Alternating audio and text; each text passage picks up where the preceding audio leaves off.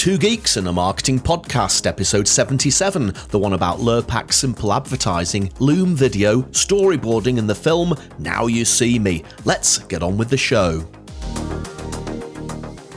Hello and welcome to another episode of Two Geeks and a Marketing Podcast. As always, we're here to keep you up to date with the latest news, tech, content and wisdom from the world of marketing.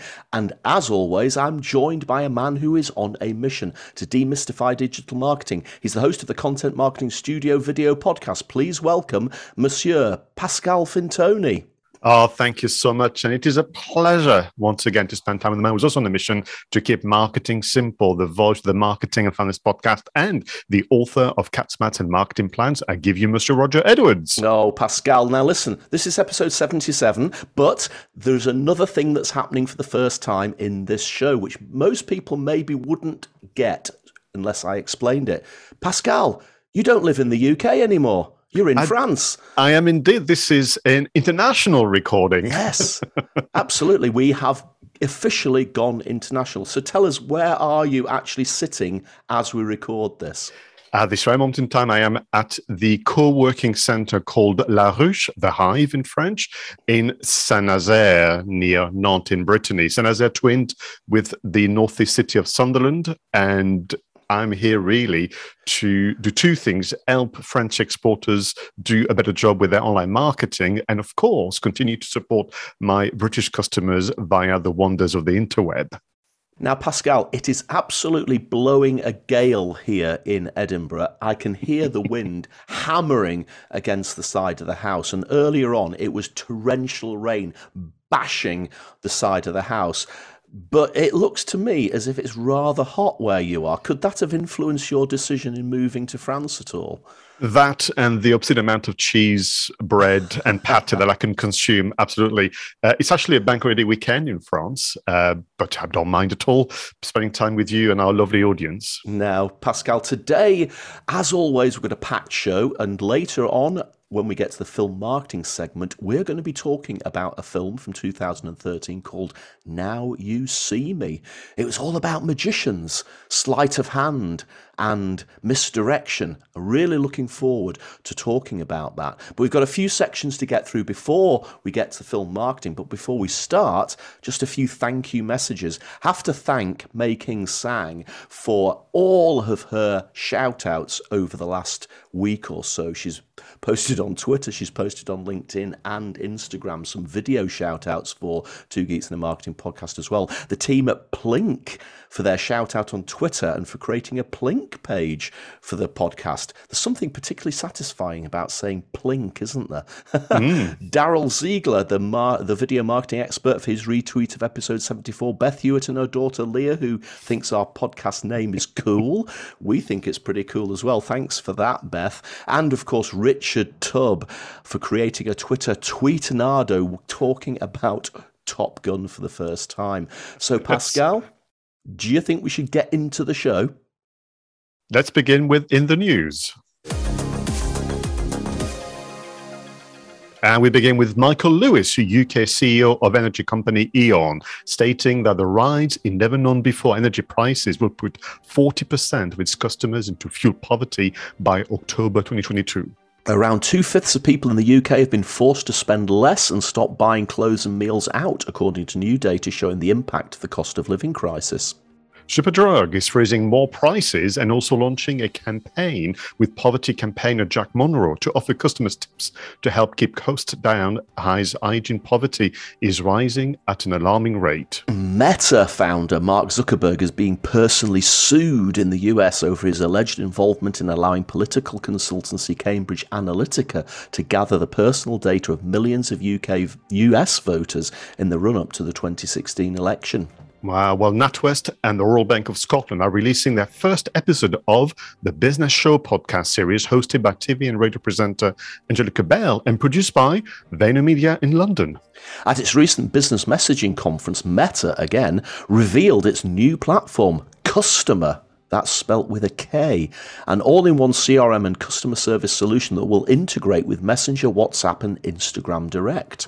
And the Royal Horticultural Society is changing its image with a new campaign called We Speak Plant, featuring an animated film about plants discussing the problem they encounter at the hands of gardeners, with audiences being encouraged to speak plant too. The Cadbury's Caramel Twirl campaign actually gets people out looking for adverts hidden in remote places and ask them to tweet the location for prizes. They also use the hashtag #ControlTwirlHype. And this is a really, really interesting advertising campaign, which we're going to come back to in a minute. But Pascal, the one thing that was really resonating with me as I was looking for the news items this week was this whole cost of living crisis, which is engulfing the UK, certainly, and I'm sure is affecting people in France as well. You know, people are really finding it hard to make ends meet at the moment. And that's going to have a big impact on marketers, because if people have got less money to spend, they're not going to be buying as many products and services as they were before. And that means that us marketers are going to have to work harder to make ourselves stand out to get people to buy our stuff. Also, there's two things I was reflecting on is I would imagine that for the marketing and comms department, it's going to be a little easier to have a campaign around this idea of, shortfall in your disposable income, because they've did that and did very good job when it was COVID and everything that came with it. So to actually be a brand that can help others with tips and advice and can essentially say, how can we help you today, is going to sit better with the consumers, but also is going to feel a more comfortable endeavor for the marketers, because again, they practiced this idea of being a caring brand. For me, it's all to do with also the realization that the essentials that people have been buying, no matter your level of income, are increasing in price. So it's not as if we're going to let go of, let's say, treats and things that are not as important to you.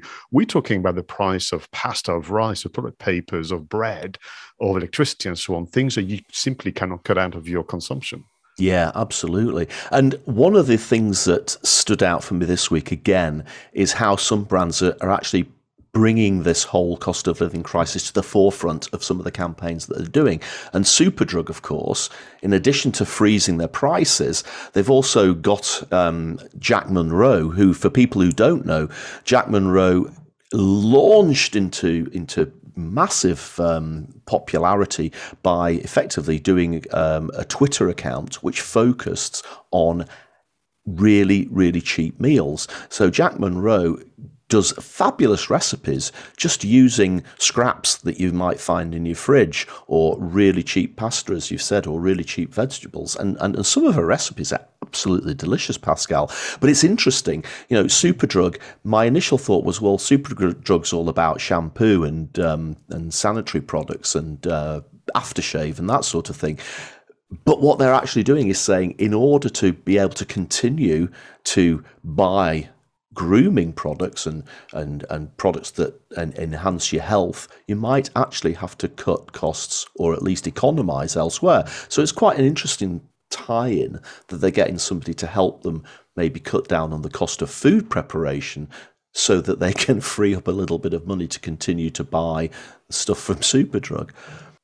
I think it's important for all the brands, and actually anyone listening to this recording, that you can't simply communicate as if nothing is happening. Very much it was the case, if you'll allow me to go back to the COVID situation. It was quite an impossible thing for someone to carry on marketing themselves as if nothing was happening globally. And this is yet again a global event. This is a global crisis.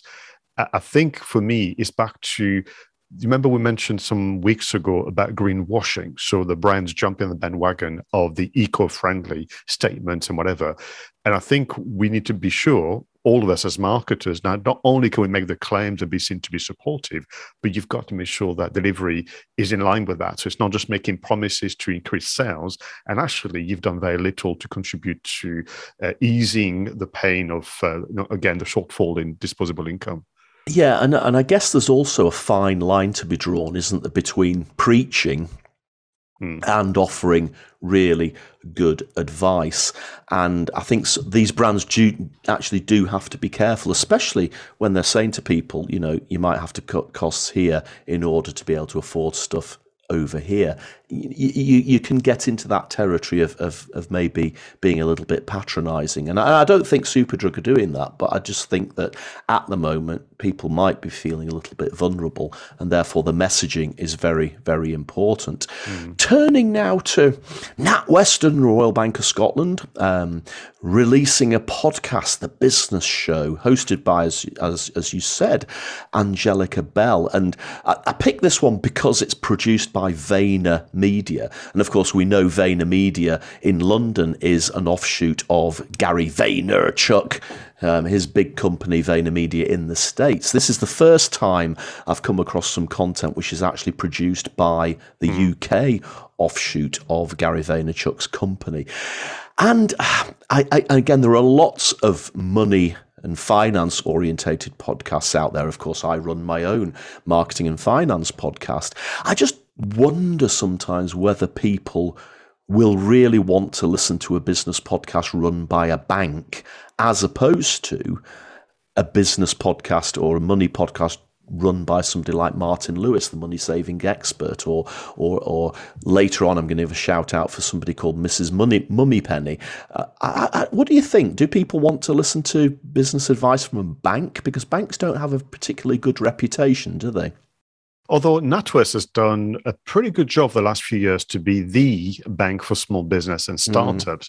So if they're going to be smart, and I'm sure they will be, with the support of the team at Vayner Media, to integrate the podcast as a value add to everything else they're doing for the small business community, I think I can't be sure about RBS. I don't know enough about them to understand whether or not they belong to the world of small business and entrepreneurship. But I'm curious, actually, forgive me on this one, about what they're going to do around repurposing and around reach, because content production, it's getting easier. And with someone like the Vayner Media team behind you, I would imagine that the episodes would be well produced and well published.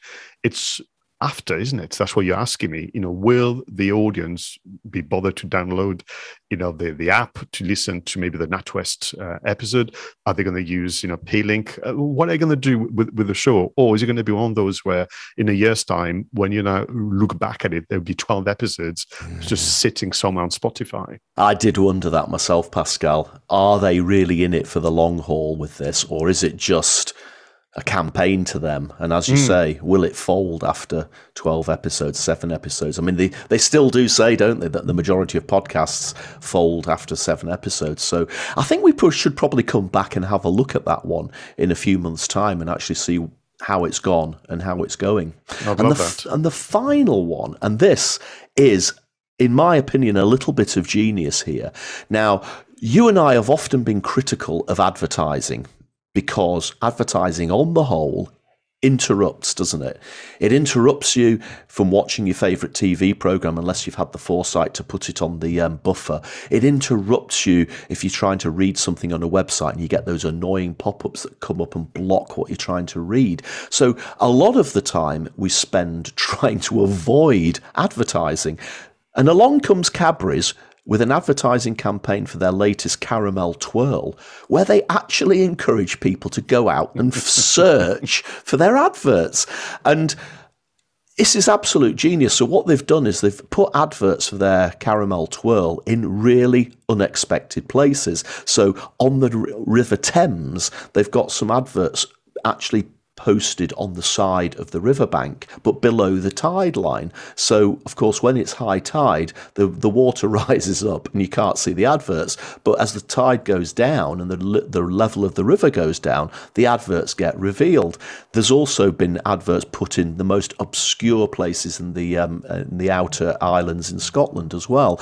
And they're actually encouraging people to find these adverts and then tweeting and saying, I found the advert, and there are various rewards and ways in which you can cash in on that. Now, of course, ironically, they're having to do adverts to tell people to search for the adverts. So it's like a two-sided campaign. So they're doing traditional advertising to tell people about the hidden adverts. But it seems to be working. And I just think it's a really nice twist on an advertising campaign, and certainly the most original idea I've seen for quite a long time.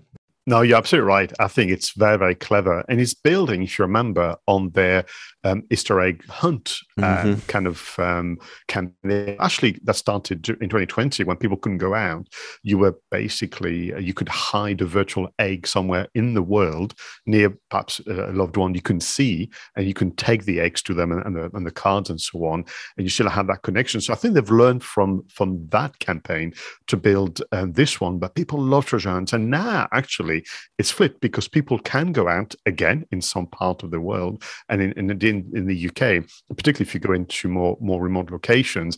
I have a quick story to tell you about the virtual Easter egg hunt organized by Cadbury. So I hid an egg near Bordeaux, and my sister lived, for my nephews to find. It wasn't far from the house. It was in a park. It was near a pond I know they go to regularly to feed the ducks. And there was a virtual egg. And as people can imagine, you take your phone, you scan the surrounding area, and eventually the egg will appear as kind of AR onto your phone. Then I got this message from my sister saying, "Thank you very much for spoiling the day." And there was a video of my nephews crying because they thought there was going to be a real egg. And I felt absolutely terrible. So actually, sometimes virtual isn't as good as the actual real thing. Indeed. So I'm going to take some eggs next time I see them. Won't be long.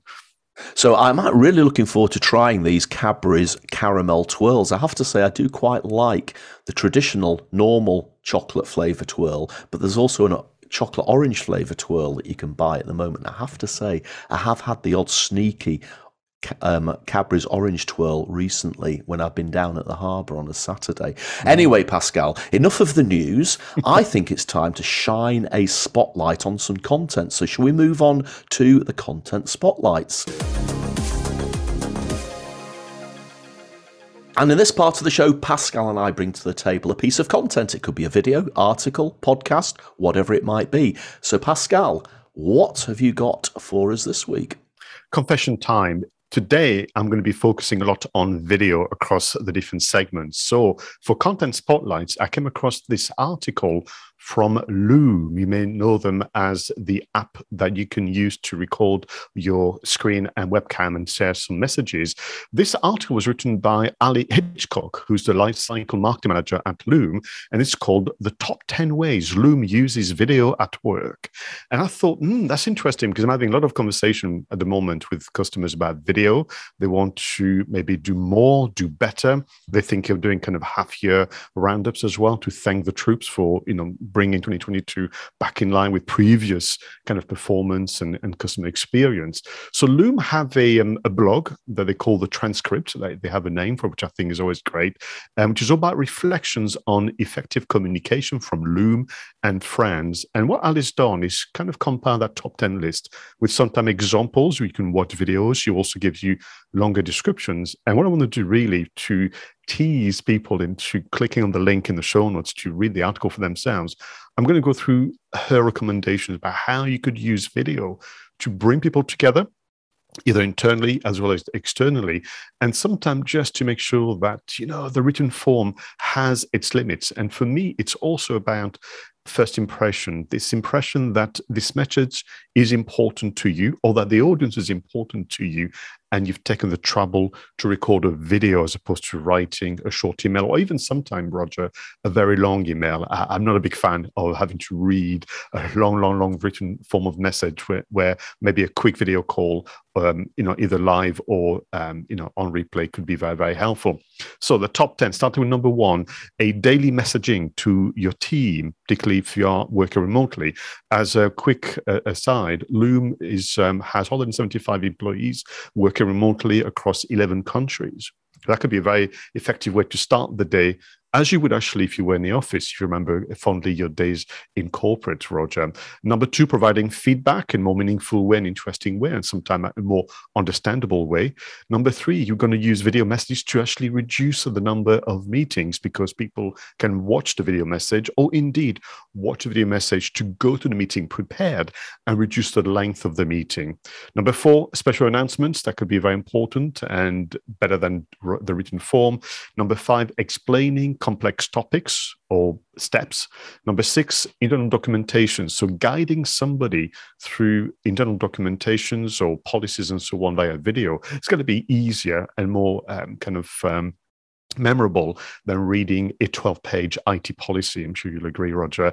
And number seven, actually sending messages to your customers and to your partners to make sure that you're front of mind. Number eight, for good project management, it could be a weekly roundup, it could be a monthly catch-up.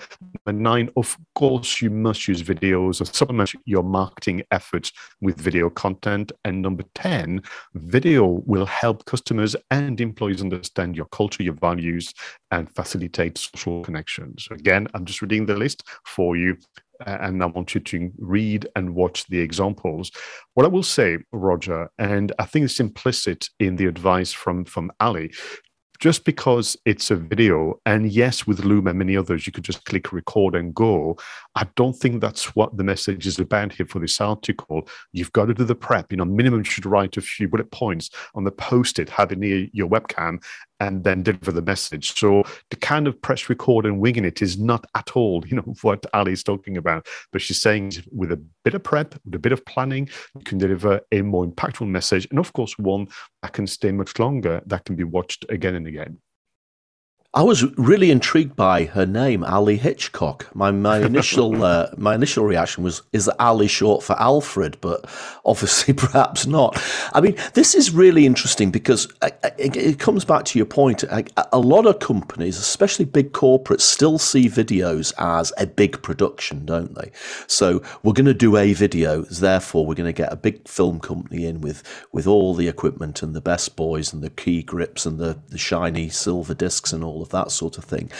And yet you can produce video a lot quicker. Now, I agree with you. You've got to do the prep, and you have to do a prep for a big video production as a one-off in as much as you have to do for a load of short videos. But what this is really saying to you is that you can use video all the time, and it doesn't need to be a great big production. With a little bit of preparation, you can be doing it daily. And I think that's the message that comes across from this for me. No, absolutely. And listen so if you are listening and watching to this episode and you still feel a little nervous about, creating video messages, that's exactly the journey that we've all been through. I mean, goodness, Roger, if you cast your mind back to your very, very first Roger vlog, the very, very first time we recorded 2 gigs and so on, there's that nervousness because you want to do a good job. So do the prep. And remember, in this case, you are also sending the video message to an audience who's looking forward to hearing from you. This is not actually even the other side of public speaking. But being a little nervous is only natural. And what I'm teaching my customers is don't mistake the nervousness with signs that this is not going to go well or that you're going to fail. It's simply you care, and that will show during your delivery. Absolutely right. So shall I tell you about my content spotlight? Please, yes. Now, this could have been a news item. It literally is as short as a news item, but I wanted to focus on this for the very fact that it highlights one of the things that I am so passionate about, as you know, and that is simplicity. So the actual article itself was in Marketing Week, written by Michaela Jefferson, and the title of the article is How Lurpak, which is a butter brand, how a Lurpak video YouTube ad ranked among the most effective in March. Now, this was the sort of thing that I would have just glossed completely over because it did read as a news item. But of course, they'd embedded the YouTube ad into the body of the article. And that's what grabbed my attention. And I clicked on this YouTube ad. And actually, Pascal, it is gloriously simple in the most simplistic of simple ways it could possibly be. It's a 10-second advert for a new style of Lurpak butter. It's like a Lurpak light. So obviously they've taken out some of the bad stuff from it. And it's a 10-second advert, and literally it shows somebody cooking a piece of salmon in butter with some asparagus. And, you could have shot this on your iPhone. You could have shot this on any budget camera. Basically, it starts off with a shot of the block of Lurpak butter, obviously with its branding and its wrapper on it. It then shows somebody snapping the asparagus into halves. It then shows a bit of the butter going round in a frying pan, somebody laying the salmon into the pan and then putting the asparagus in, swirling it around a bit, cooking it, and then the final product shot is of the block of Lurpak butter again. But of course, a little bit of it's missing because they've used it in the cooking. And that's it. Gloriously and unbelievably simple. And it works so well. I mean, it tells a story. You're cooking a meal. It tells a story about how simple the recipe is, how simple the advert is. And of course, it manages to underpin that the Lurpak butter itself contains 3 ingredients within the butter, and of course the recipe itself includes 3 ingredients: the salmon, the asparagus, and the Lurpak butter. And that's all the article's talking about, is how beautifully simple this is. Now, there's a little bit of technical stuff going on as well, because as you know, a lot of YouTube ads, you get to skip them after 5 seconds, and this is a 10-second ad. So they were very careful to have a product shot within the first 5 seconds of the advert, in addition to the product shot at the end of it, because on the assumption that somebody skipped the ad after 5 seconds, if they'd only had the product shot at the end, a lot of people would have missed the product shot. So it's quite clever in that. But I really just wanted to put this in my content spotlight purely from the absolute glorious simplicity of it. And I just wonder whether, we said before about massive video productions and huge scripting and exercises going on to create something really incredible. But isn't this just absolutely gloriously simple and so powerful because of it? It just makes you wonder, if you were to produce something as simple as this for your product, whether your product is a course or a cupcake or a car, how would you do an advert as simple as this Lurpak advert? Challenge yourself to try it, and I bet you can come up with some incredibly good stuff. But what's interesting to begin with, once again, you give me more assets for my training courses. I'll be downloading this video and showing it during my video marketing masterclass. Thank you very much. Second thing, it's lunchtime in France, so this is making me feel so hungry. I could just imagine it cooking. I could hear the sizzling in the frying pan and everything. But I would have loved to be fly on the wall in that meeting when the agency came, with the idea, because I would argue maybe at first people were disappointed. Like, is that it? It's almost like when Steven Spielberg first heard the first notes of the Jaws thing from John Williams, and he went, "Is that it? I'm thinking a lot of money here to come up with something."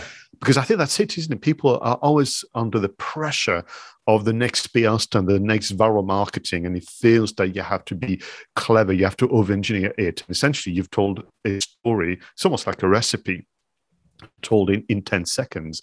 And I think you are absolutely right. This is a wonderful exercise as we are doing kind of all of us media reviews and considering our video effort. Once again, we've not spoken to each other, but video is going to be the theme for this episode. Thank you very much. Do you know in the show, in the YouTube description, who produced and filmed the video? It doesn't actually say it in the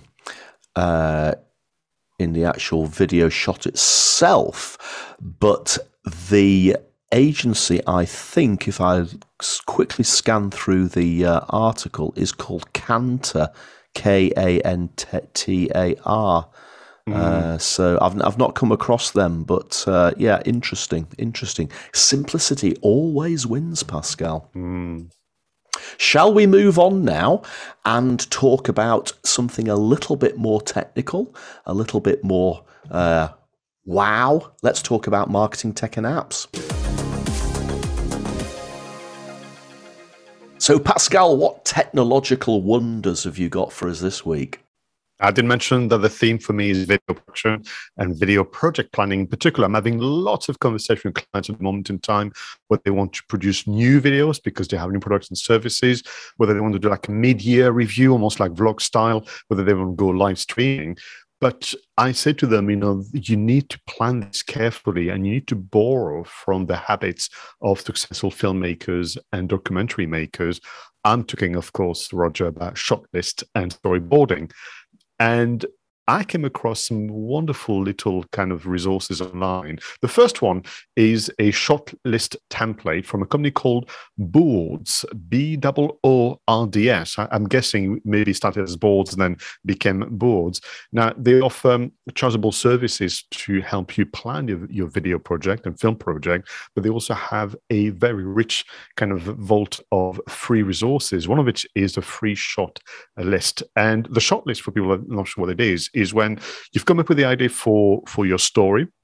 So let's use, for example, the Lure Park advert, and you write down essentially your ideas to begin with, and then you have to translate that into the number of shots to make the different scenes. Now, traditionally, you could just use a bullet point list on a Word document, but what they've done, they've created a Google Sheets or Microsoft Excel template with a kind of populated columns and rows, and it's just really quite clever. You can tell that they've done this born out experience. You have obviously columns with scene numbers. They have column for setup, shot number, description, which camera you're going to be using, which lens you're going to be using, which equipment you're going to be using. So, for example, in the list that they've got, you're going to bring your tripod with you, surely, your Steadicam, your drone, your dolly, your handheld.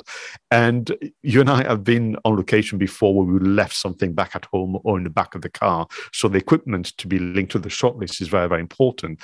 If needs be, you can also put the name of who needs to be present in that particular scene, and so on and so forth. And the template is flexible enough, Roger, to be able to add their own columns to add more information, or indeed to simplify the shot list template by removing the columns, but to actually predict in advance the shots you're going to be taking and number them and so on. It's going to really, really help you not forget something on the day because, well, you know all too well how much goes on when you film on that very day. So from the shot list, they need to move on to the storyboarding. I'd love to see what the agency Kantar storyboarded with regard to the Lure Park advert. But I came across this company called Milanote. Feels very Italian, I have to say. And Milanote offers a free storyboarding tool. You go on their website, and they have like a blank template of empty cards, empty frames, and you can drag and drop your own kind of creations if you can draw.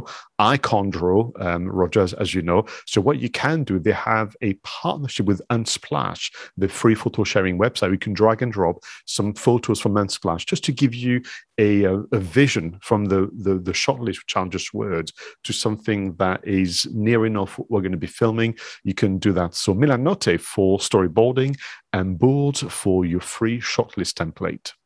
Really good apps, those, Pascal. And again, just reinforcing that need to plan stuff. Don't wing it, plan it. And if you plan it, it'll work so much better. Now, Pascal, I'm a big music fan.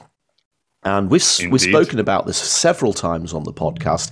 I was really disappointed because one of my all-time favourite bands, Genesis, they were touring for the last time, and the concert tour got postponed because of the pandemic. In fact, it got postponed about 3 times because of the pandemic. And finally, the concert was rearranged in October for Glasgow. And they were doing 2 dates in Glasgow, the 7th and the 8th of October.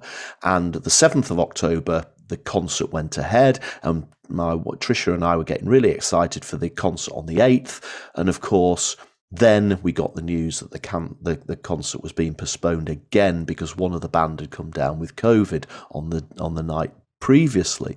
And as it turned out, because of various factors which we won't go into, they never rescheduled that Glasgow date. The rest of the tour was rescheduled to the beginning of this year into March, and the concert tours went ahead, but they never rescheduled the Glasgow event. So I missed out seeing them. Now, of course, these days, as you know, lots of people take video at concerts, and as you would expect, there was loads and loads of people filming all of the concerts around Europe and around America. And one guy has done the most amazing job of piecing together loads of different people's bits of YouTube video from the same event, the final gig in London at the O2 Arena. And he's obviously spliced it again with a very good audio copy of the concert and created a multi-angle video of that last concert, which, to be perfectly honest, to me looks like it was a professionally filmed concert video. Honestly, the work that has gone into this is absolutely astonishing. And the fact is, they didn't film any of the concerts because they genuinely wanted this to be, the final tour, and they weren't going to cash in on selling Blu-rays and DVDs.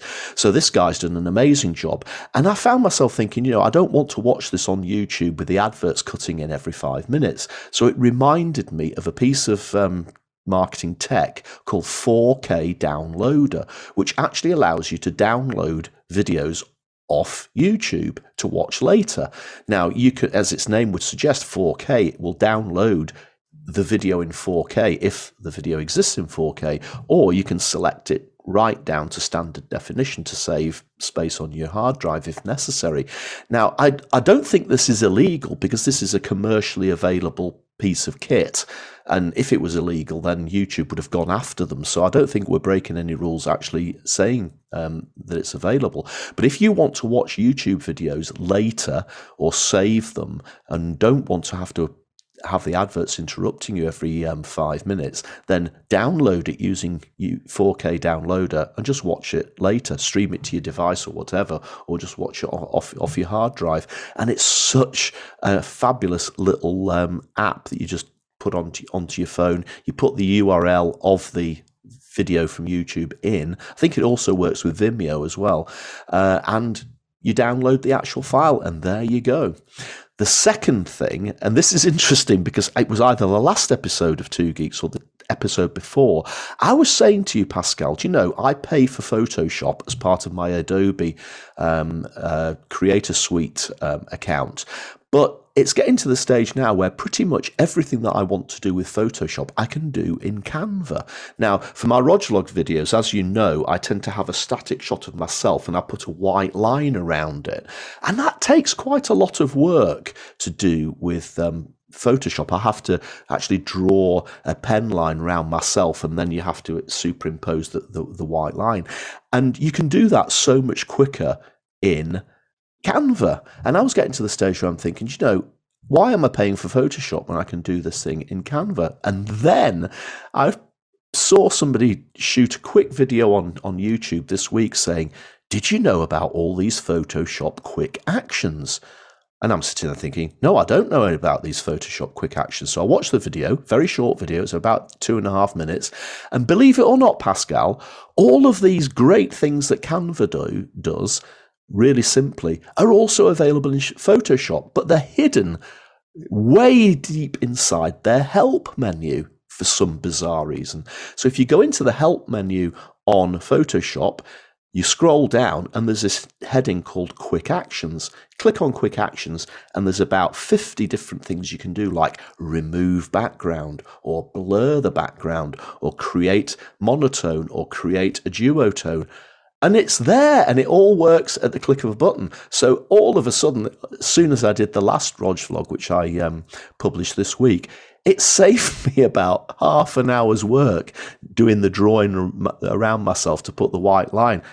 Why are they hiding this away in the help menu? Why don't they tell people that it's there? Because it may have been there for as long as I've been moaning about it not being there, Pascal. So just goes to show that sometimes you really don't know what's available in stuff that you think you're really quite au fait with. For me, that's one of the mystery of the world of tech. Why all the best stuff is behind the 3 dots, that you can find anywhere, or clearly the help section, because surely they are mildly aware that this is of importance to graphic designers, to professionals and so on, and just highlight it or remind people through your email marketing efforts. Yeah, absolutely. So, now I'm thinking, well, actually, now that puts Photoshop back in the frame. And because, of course, Canva is great, but it is still, quite, even the remove the background can be a little bit dicey, whereas Photoshop is really precise and absolutely works to a treat. And now that I've got that ability to just press one button, as opposed to having to mess around for half an hour to get it absolutely right, immediately puts Photoshop back in the frame. So why do you hide these things away, Adobe? Tell people that they're there. Yeah, well, they nearly lost a customer. Yeah, absolutely did. So Pascal, we always say, don't we, that we rely so heavily on all of this great marketing tech and apps that allow us to run our businesses and allow us to get customers and communicate with customers. But a lot of the time, the tech and apps that we use today, the inspiration and the development for those apps came from the past. So let's fire up the flux capacitor, set the controls of the TARDIS, and head back in time for this week in history. And in 1859, the famous tower clock known as Big Ben, located at the top of the 320-foot-high Elizabeth Tower, rings out over the Houses of Parliament in Westminster, London, for the first time.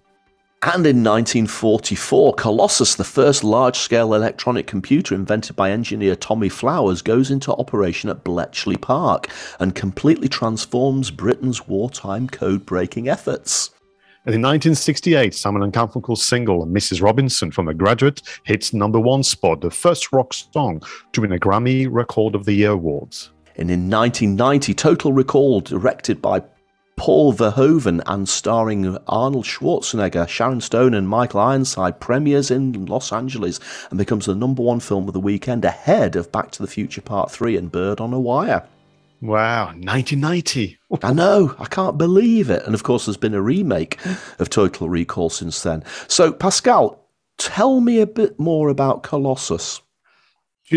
It's one of those where it feels as though we should be learning this more in history classes, because two things. This is, a story of grit and determination, because Colossus was really the result of people trying to break the code of messages sent from Germany. I mean, made famous with movies like The Imitation Game and a few others. And people who were working with Alan Turing, and so on, were doing things by hand primarily. Well, they had a few systems. And Tommy Flowers proposed that things could go faster and also be done overnight whilst the engineers and the code breakers were sleeping with a computer, perhaps wasn't called a computer. It took him 1 year to build Colossus, but it completely transformed our ability to break the code of the Enigma machine. But also there was another one that was even more important, so that we could actually plan D-Day as it happened and win. Essentially, the Second World War, the Allied forces were able to push back the German army. Absolutely. And of course, I've seen photographs of Colossus, and it was colossal, wasn't it? I mean, we are so blessed these days to be able to hold in our hands computers of the power of an iPhone. But this thing filled like an aircraft hangar, didn't it? It was massive, absolutely gigantic.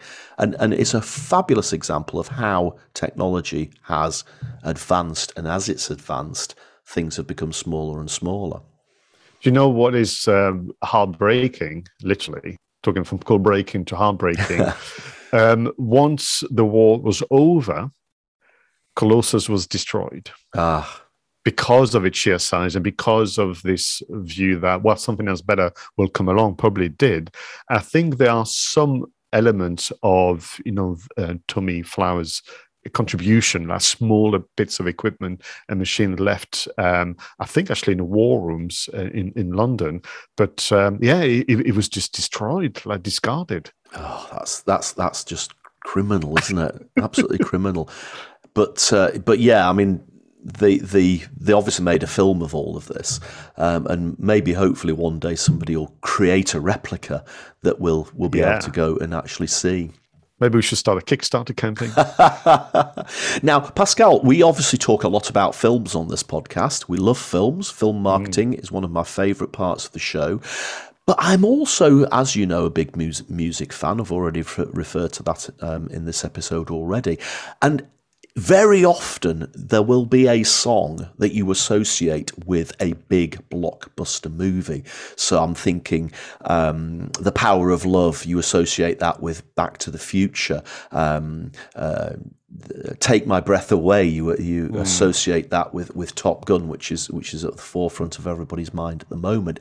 And this news article about 1968, the film The Graduate, and Simon and Garfunkel's single Mrs. Robinson is probably the first example I can think of a big movie sort of that I was aware of growing up where it had a massive, massive hit single associated with it. And that's really why I wanted to shout it out today, was just the fact that with big movies, you often do get big songs as well. And Mrs. Robinson, to me, is the first example of a massive movie that also came with a massive hit single. What is interesting is I remember watching this with my parents, maybe in late 70s or early 80s, and I was far too young. My parents were laughing all the way through. And I just didn't understand what was so funny about the whole thing. And of course, many years later, maybe as a teenager, young adult, I watched it again and realized, actually, it is a very, very funny movie. And the performance by all the actors, and that song, of course, is just so memorable that as soon as it starts to play on the radio, or if you played, on YouTube or Spotify, it just takes you back to those moments in life. Absolutely right. Again, and the music often can date a movie as well. And obviously, Mrs. Robinson is has quite a folky feel. It was actually classed as a rock song, but to me, it sounds like more of a folk rock type of song. But again, I think like anything we've said before, whether it's Back to the Future or Top Gun, sometimes the music that is associated with the film can actually date the movie as well. I mean, Top Gun is definitely an 80s movie, and those songs you associate with being 80s songs. So as always, we really do owe a massive debt to the people and the pioneers from the past for giving us what we have in our present. And talking about the present, Pascal, let's come back to the present and let's do some creator shout-outs. Okay, Pascal, who are you going to shout out for this week? This week, I'm delighted to introduce you and our audience to Christina Cook. She's the owner and founder of Artibart Photography. She's just launched a photography course, online course. But the reason why I wanted to give Christina a shout out for the incredible work she's put into her YouTube channel. She's on a mission, very much like you and I, to completely demystify and simplify photography. And I have to tell you, for a photographer at heart, her videography effort are just spectacular. And you can tell that she's for the 3 S's of shortlist, storyboarding, and scripting. I have to tell you, the scripting is also very, very impressive. And when you look at what she's done, you can tell that she's thinking about the audience, she's thinking about the structure and the storytelling. What she's done on her YouTube channel, she's made the commitment to publish a video a week to explain to you how to get from what she called from the auto to the manual, to become a bit braver with your camera and to get the best possible shot. Her passion comes through. It's very, very evident, but also this desire to really, really explain photography in a way that is jargon-free, that is simple, but without cutting corners necessarily. And she explains things in such a visual way. She's making full use of what video and sound is all about. So Christina Cook, the founder of Artibart Photography, is my shout out for this week. That made me giggle, actually. Artibart. It reminds me of a character in The Hitchhiker's Guide to the Galaxy called Slarty Bartfast. It's Artibart, Slarty Bartfast. Oh, anyway, I digress. Again, I'm going to give a shout out to somebody who keeps things simple. Now, earlier on, we mentioned that NatWest, Royal Bank of Scotland, are launching their own business podcast. And I did say, are people really going to listen to a financial services podcast from a bank, given the bank's reputations? Now, I always favour the financial services podcasts and content created by real people as opposed to corporates. And of course, one of the most famous financial services podcasters, content creators is Martin Lewis. But today I'm going to give a shout out for Lynn Beattie, who has a financial services website and creates a lot of content about keeping financial services simple. And I just love the name of her website. It's called Mrs. Mummy-Penny. So I love that sort of little nod towards the James Bond films, and Miss Moneypenny, obviously in the James Bond films, M's PA in the James Bond films. But if you want to demystify financial services, if you want tips on how to manage your money and even your health and wealth, then Lynn Beattie, Mrs. Moneypenny, is well worth checking out, because it really does keep financial services simple. You know what I like about the two shout-outs is where they've chosen the names, not only to be memorable, but I think it means something to them, and that's going to help them carry over the work, because it takes a lot of work to do the podcasting and the videography, particularly when you want to commit to a regular show. So if you can also make sure that the branding and everything, that all the wraparound is stimulating for you as a producer and creator, then all the better. Absolutely. Okay, great shout outs this week. And now, Pascal, it is time. I'm going to wave a magic wand. I'm going to say abracadabra. I'm going to say zimzalabim. I'm going to say izzy wizzy. Let's get busy. Let's move on to film marketing. This week, Pascal, we're going to be talking about a film from 2013, all about magic, all about magicians. The film was called Now You See Me, and as if by magic, let's wave the magic wand again and watch the trailer. Come in close, because the more you think you see, the easier it'll be to fool you. Ladies and gentlemen, for our final trick, we are going to rob a bank. On the count of 3, you will be teleported through space and time to your bank in Paris. 1, 2, 3. Everyone in this room was a victim of hard times. Some of you lost your homes, your cars. And so tonight, we're going to return some of that money back to you. Thank you, everyone. Good night. Can you explain to me how you went from Las Vegas to Paris in 3 seconds? What do the kids call it these days? Oh, magic. first rule of magic, always be the smartest guy in the room. Your bank was the distraction while they set up the real trick. Expose them now and destroy them. Hang on. I got nothing. Okay, thank you. Thank you for the delay. Whatever this grand trick is, it was designed a long time ago. And I believe that what's about to follow is really going to amaze. Look closely. Because the closer you think you are, the less you'll actually see. Oh my goodness. That is a good film, isn't it? It is a good film, the one that I saw very, very late, I must confess. In fact, what happened is, going back to 2020, when we were at home a lot, I was going through my watch list on Amazon Prime and spotted Now You See Me 2, realizing that I'd never seen the first one. So off I went looking for Now You See Me, the original from 2013.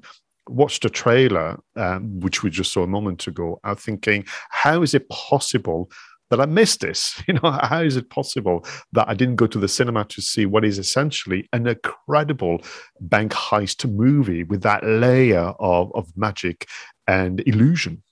Yeah, now this is interesting because we did watch it when it came out, and I rewatched it this week, 2 nights ago. I often rewatch the films just before we do the review in film marketing. Great excuse to watch great movies. And I thought exactly the same on the rewatch as I felt when I saw it originally, in that it's a 2-hour movie that goes by literally in a flash. It was like, oh, it's 2 hours and it's gone. It's so engrossing. But for me, Pascal, it's engrossing from the point of view of I want to know how they did the tricks. I want to know how they did the bank heist. I want to know how they managed to pull off the misdirection. And that, for me, is what's interesting about the film. And what I do come away with thinking is I don't really know anything or care anything about the cast. We don't really learn a great deal about them. They have a bit of banter. But they aren't the star of the show. It's the actual heist itself, the actual mechanics of the illusion. It's the mechanics of the misdirection that's the highlight of the show. And I just wonder, I mean, it wasn't a massive blockbuster success, was it? I just wonder whether they focused too much on the mechanics of the magic rather than on the mechanics and the personalities of the cast themselves.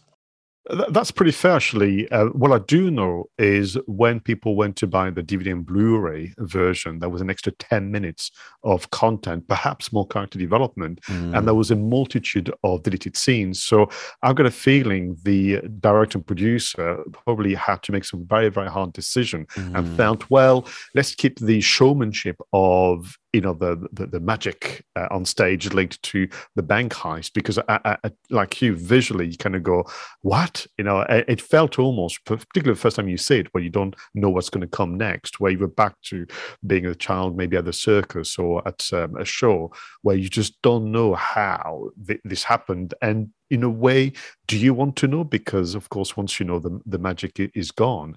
So we're going to talk about the marketing in a moment. But for me, it was one of those where they had to make a decision.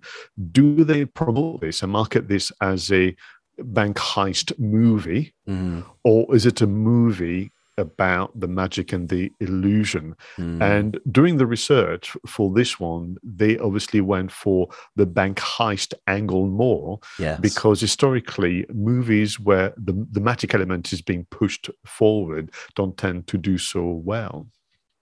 Yeah, I can see why they would have come to that conclusion. And as I said, I was absolutely fascinated with how they managed to pull off the heist, and maybe that was the right decision. But as you say, now I'm thinking maybe I should watch the director's cut or the version with the deleted scenes. What is interesting, of course, is that I watched this on Netflix. It's actually on Netflix, believe it or not. And as you know, at the end of a Netflix episode or a Netflix film, it comes up with suggestions as to what you can watch next. And when it came up with the suggestion of Now You See Me Too, I'm sitting there thinking, I didn't even know they'd made a sequel to this. So really? I've got that to look forward to. And a third one for next year, I'm told. Absolutely right, yeah. Although it hasn't got Isla Fisher in it, the sequel, I believe. So that's a bit of a shame. So in terms of the reason for the movie to do well, firstly, you have obviously the director, Leterrier, French director, behind The Transporter. Remember that from with Jason Statham? What an incredible action movie. He was also behind The Incredible Hulk, if I'm not mistaken, Clash of the Titans. He also worked on the Dark Crystals TV series and is the director for Fast 10 for next year. The writers are essentially well-versed in doing kind of good action pieces, particularly Boyaz Yakin, and one of my favorite kind of action style music composer, Brian Tyler. And then you've got the ensemble cast, and I know that some critics said, oh, it's just a rehash of Ocean's 11 meets Catch Me If You Can. And that's probably very, very unfair, because Now You See Me feels like it's got its own style, its own narrative. But I would agree that back to that kind of feeling, the end feels very rushed. It reminded me a bit of some of movies I've seen where they realize, oh crap, it's only 2 hours of storytelling. Let's wrap up the ending swiftly. And I've got a suspicion that's probably where people left feeling a little kind of uncertain about how much they enjoy the movie, because the ending felt wrapped up very, very swiftly. Yeah, I think you're absolutely right there. But again, as I say, 2 hours went by really quickly. I mean, honestly, you think, oh, is it over? 2 hours? Wow, that's really fast. So tell me a little bit more about the marketing. I mean, you did the research for this one, Pascal. So how engrossed did you get? Pretty engrossed, but equally almost like the feelings of excitement, but also a minor disappointment. It was the same looking at the marketing. Now, think it's important to note that when it came to the marketing campaign, the original plan and the original idea was to release this movie in early 2013, so that it didn't have to compete against the big blockbusters. Now, sometimes it's hard to catch your mind back to, nearly 10 years ago, but 2013, that summer would have been taken up by maybe the Marvel Universe, probably Star Wars, so the big kind of brand. So the original thought, well, let's not essentially fail, with in terms of audience and in terms of takings. Let's play it safe by having a spring release, not a summer release. But actually, when you do the research on magazines like Variety, you have quotes from the, at the time, marketing chief officer of Summit, the distributor, Nancy Kirkpatrick, who did some audience testing. And it went so well that they took potentially the challenge and they dared themselves to actually change the date to summer release.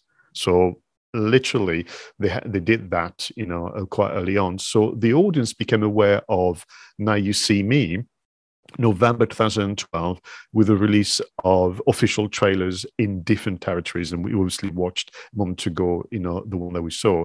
And that was the beginning of their efforts. Now, 2013, again, 10 years ago, it's a different time and space in there. So what they did was to send the trailer as a video file to movie review websites, to YouTube channels, to bloggers, viewers, and so on, so that they can use it to access their own network. Because you must understand that at the time, the likes of Summit or E1, the distributor in the UK and more, they simply didn't have an audience or sufficient audience. They had to use word of mouth marketing and networking. So you have things like people who had access to the video, then creating like little games online. What's your favorite magic trick? Vanishing money is pretty cool, but let us know in the comments below. So we're creating a reaction, but not on the official channels that we're using, I suppose, what would be named a year later, the influencers. Yeah, absolutely. And they did quite a little, they did quite an interesting sort of viral campaign for this as well, didn't they? Now, one of the motifs in the film are these cards, the tarot cards. Now, each of the protagonists in the film, when they're recruited to join this secret magician society, they each receive a tarot card. I can't remember exactly which ones. One of them was definitely death. One of them was the lovers. But they actually created a viral campaign around hidden tarot cards, didn't they? It was very similar to actually your Cadbury Spoil campaign. Yeah. It was called the Diamond Heist Challenge. Yeah. And you had to go online, actually accessing, no doubt, those movie review websites, bloggers and YouTubers, and find still photography that would have had essentially a symbol, typically one of those cards, and using an app, you would scan this card and access exclusive video clips and more. Yeah. Now, I imagine all this stuff isn't available anymore, but which is always a shame, isn't it, for people like us who are wanting to go back and rediscover how some of these films were marketed. But I guess, we talked about the twirl, the caramel twirl, and that's current, but this was relatively new, even 10 years ago, wasn't it? Completely. And what is interesting, they had to use an AR app called Blipar. Now you would use Google Lens or another. Life would be much, much more simpler. And I suspect instead of a card, you would have had a QR code.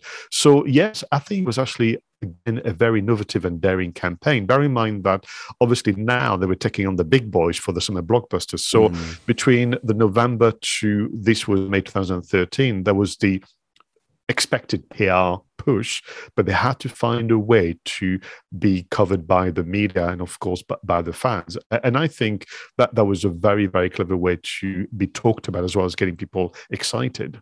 Yeah, and because it's an ensemble cast, therefore you've got lots of different characters. And I say, I did feel that they didn't develop the characters well enough, but each of those characters, as you would expect, got their own poster as part of the campaign. And each of the characters also got a title. So you've got the showman, the escape artist, the mentalist, the debunker. a bit of a strange one. The debunker, the slight, the rookie, and the money. Michael Caine was the money, and the agent, Mark Ruffalo, was the agent. I quite like these ensemble films that have these sort of character posters. We saw it with Death on the Nile, didn't we? I always love the creativity that goes into creating the individual actors' posters. Yeah, and we saw it actually in the Rings of Power. You know, that was a big thing that they lent on. And then people, you know, as in the PR machine took over, where they would encourage people to seek all 8 out. So, you know, not all 8 were sent to everyone at the same time. And could you also, it's in the film, or predict, you know, before you see the film, which car will be matched to which characters. So there was an element of complicity with the audience as well. But what I will say, and again, we need to accept that 10 years ago is a long time, they didn't do much else apart from publishing it and then leaving the rest to others. They didn't do as well and as much as Death on the Nile or Rings of Power, for sure. Yeah, no, it feels to me, from looking at the material you've unearthed on this, Pascal, that they had the content, but like a lot of people, you know, it's not just about putting the content together, is it? It's all about getting it out there and repurposing it and reminding people that it's there. And it just feels to me as if it was a little bit half-hearted. They had some great content, but they didn't really do much with it. Yeah, because, I mean, they were under pressure. You know, the premiere was in New York City on 21st of May 2013, and after that there was a rollout globally. There was some strange data as well, which perhaps didn't help, whereby normally when a movie comes out, you know, everyone gets to see the movie within a matter of a few weeks. But the rollout was nearly 3 to 4 months. The UK was the 3rd of July, which is from the 21st of May to the 3rd of July, is a long time. And France saw it at the end of July as well. So there was a really long spread out moment. So I think with that in mind, I think the campaign could have been just a bit more sustained, and they could have lent more into the different assets that they had at the time, for sure. Yeah, and they did a poster design competition as well, Pascal. What was all that about?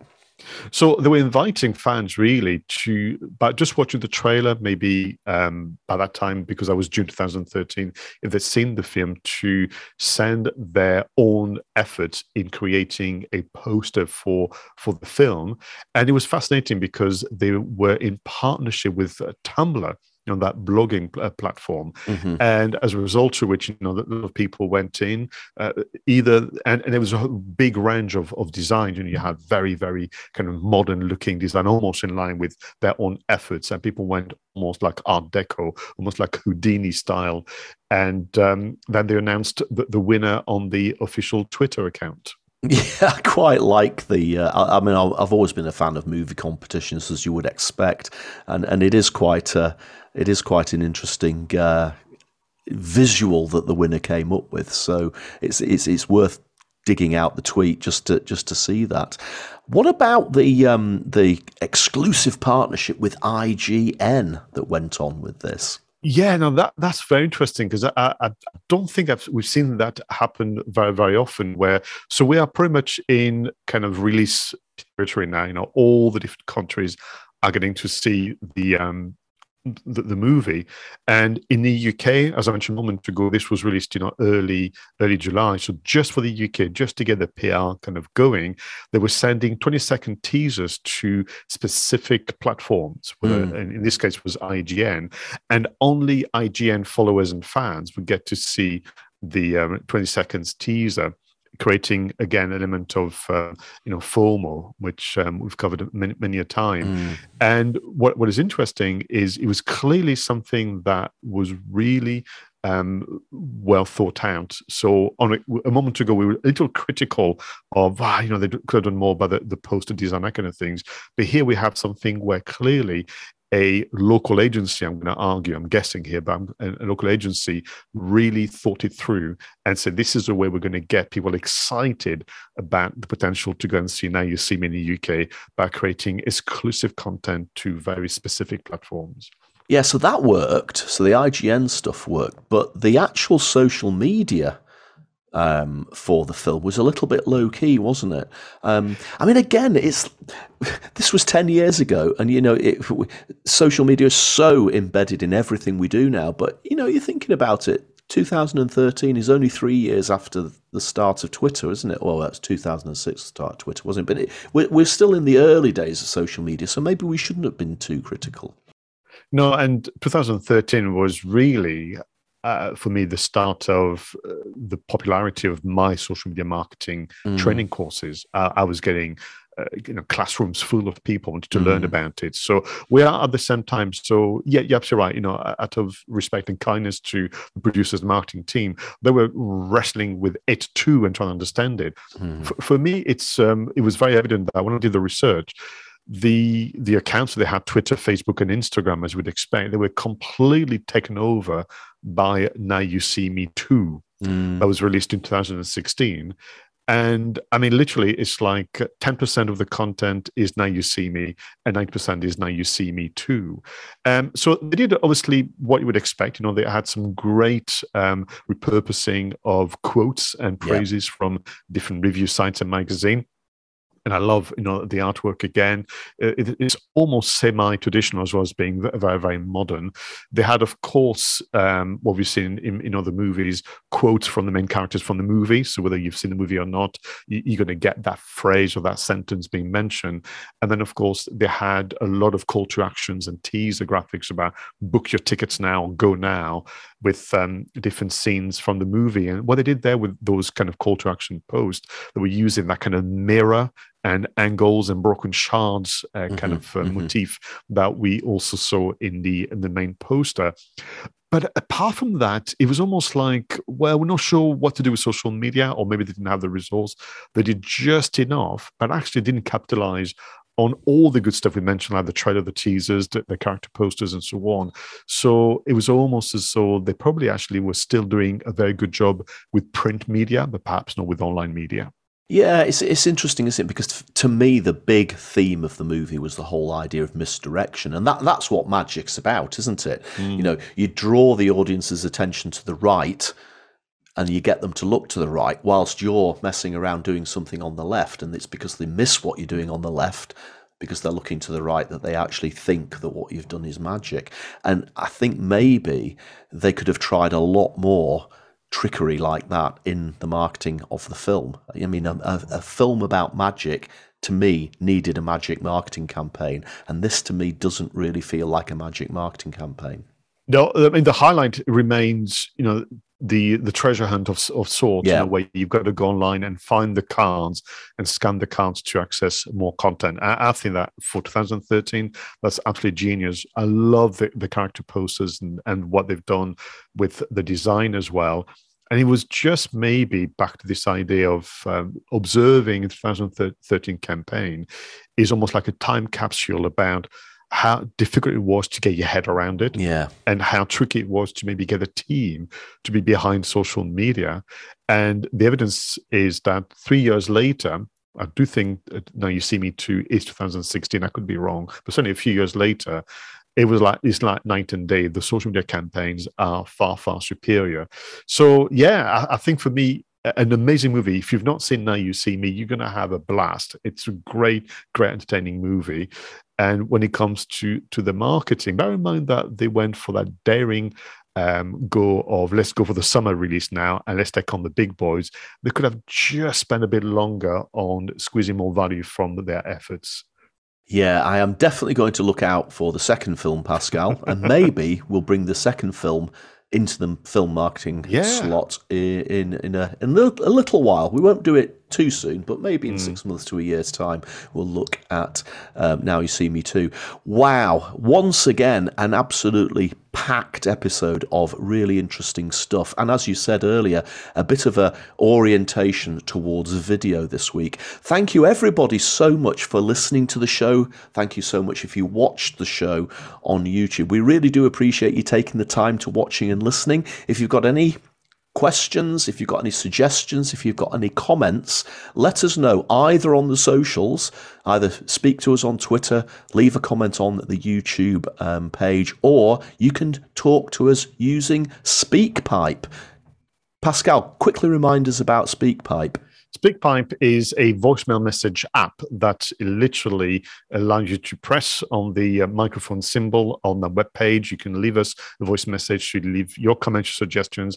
As Roger mentioned a moment ago, speakpipe.com/2 Geeks and a Marketing Podcast. Fantastic. So thank you once again for listening or watching, and we will see you on the next episode. And until then, please go out there and make sure that your marketing is done right. I was Roger Edwards and he was Pascal Fintoni.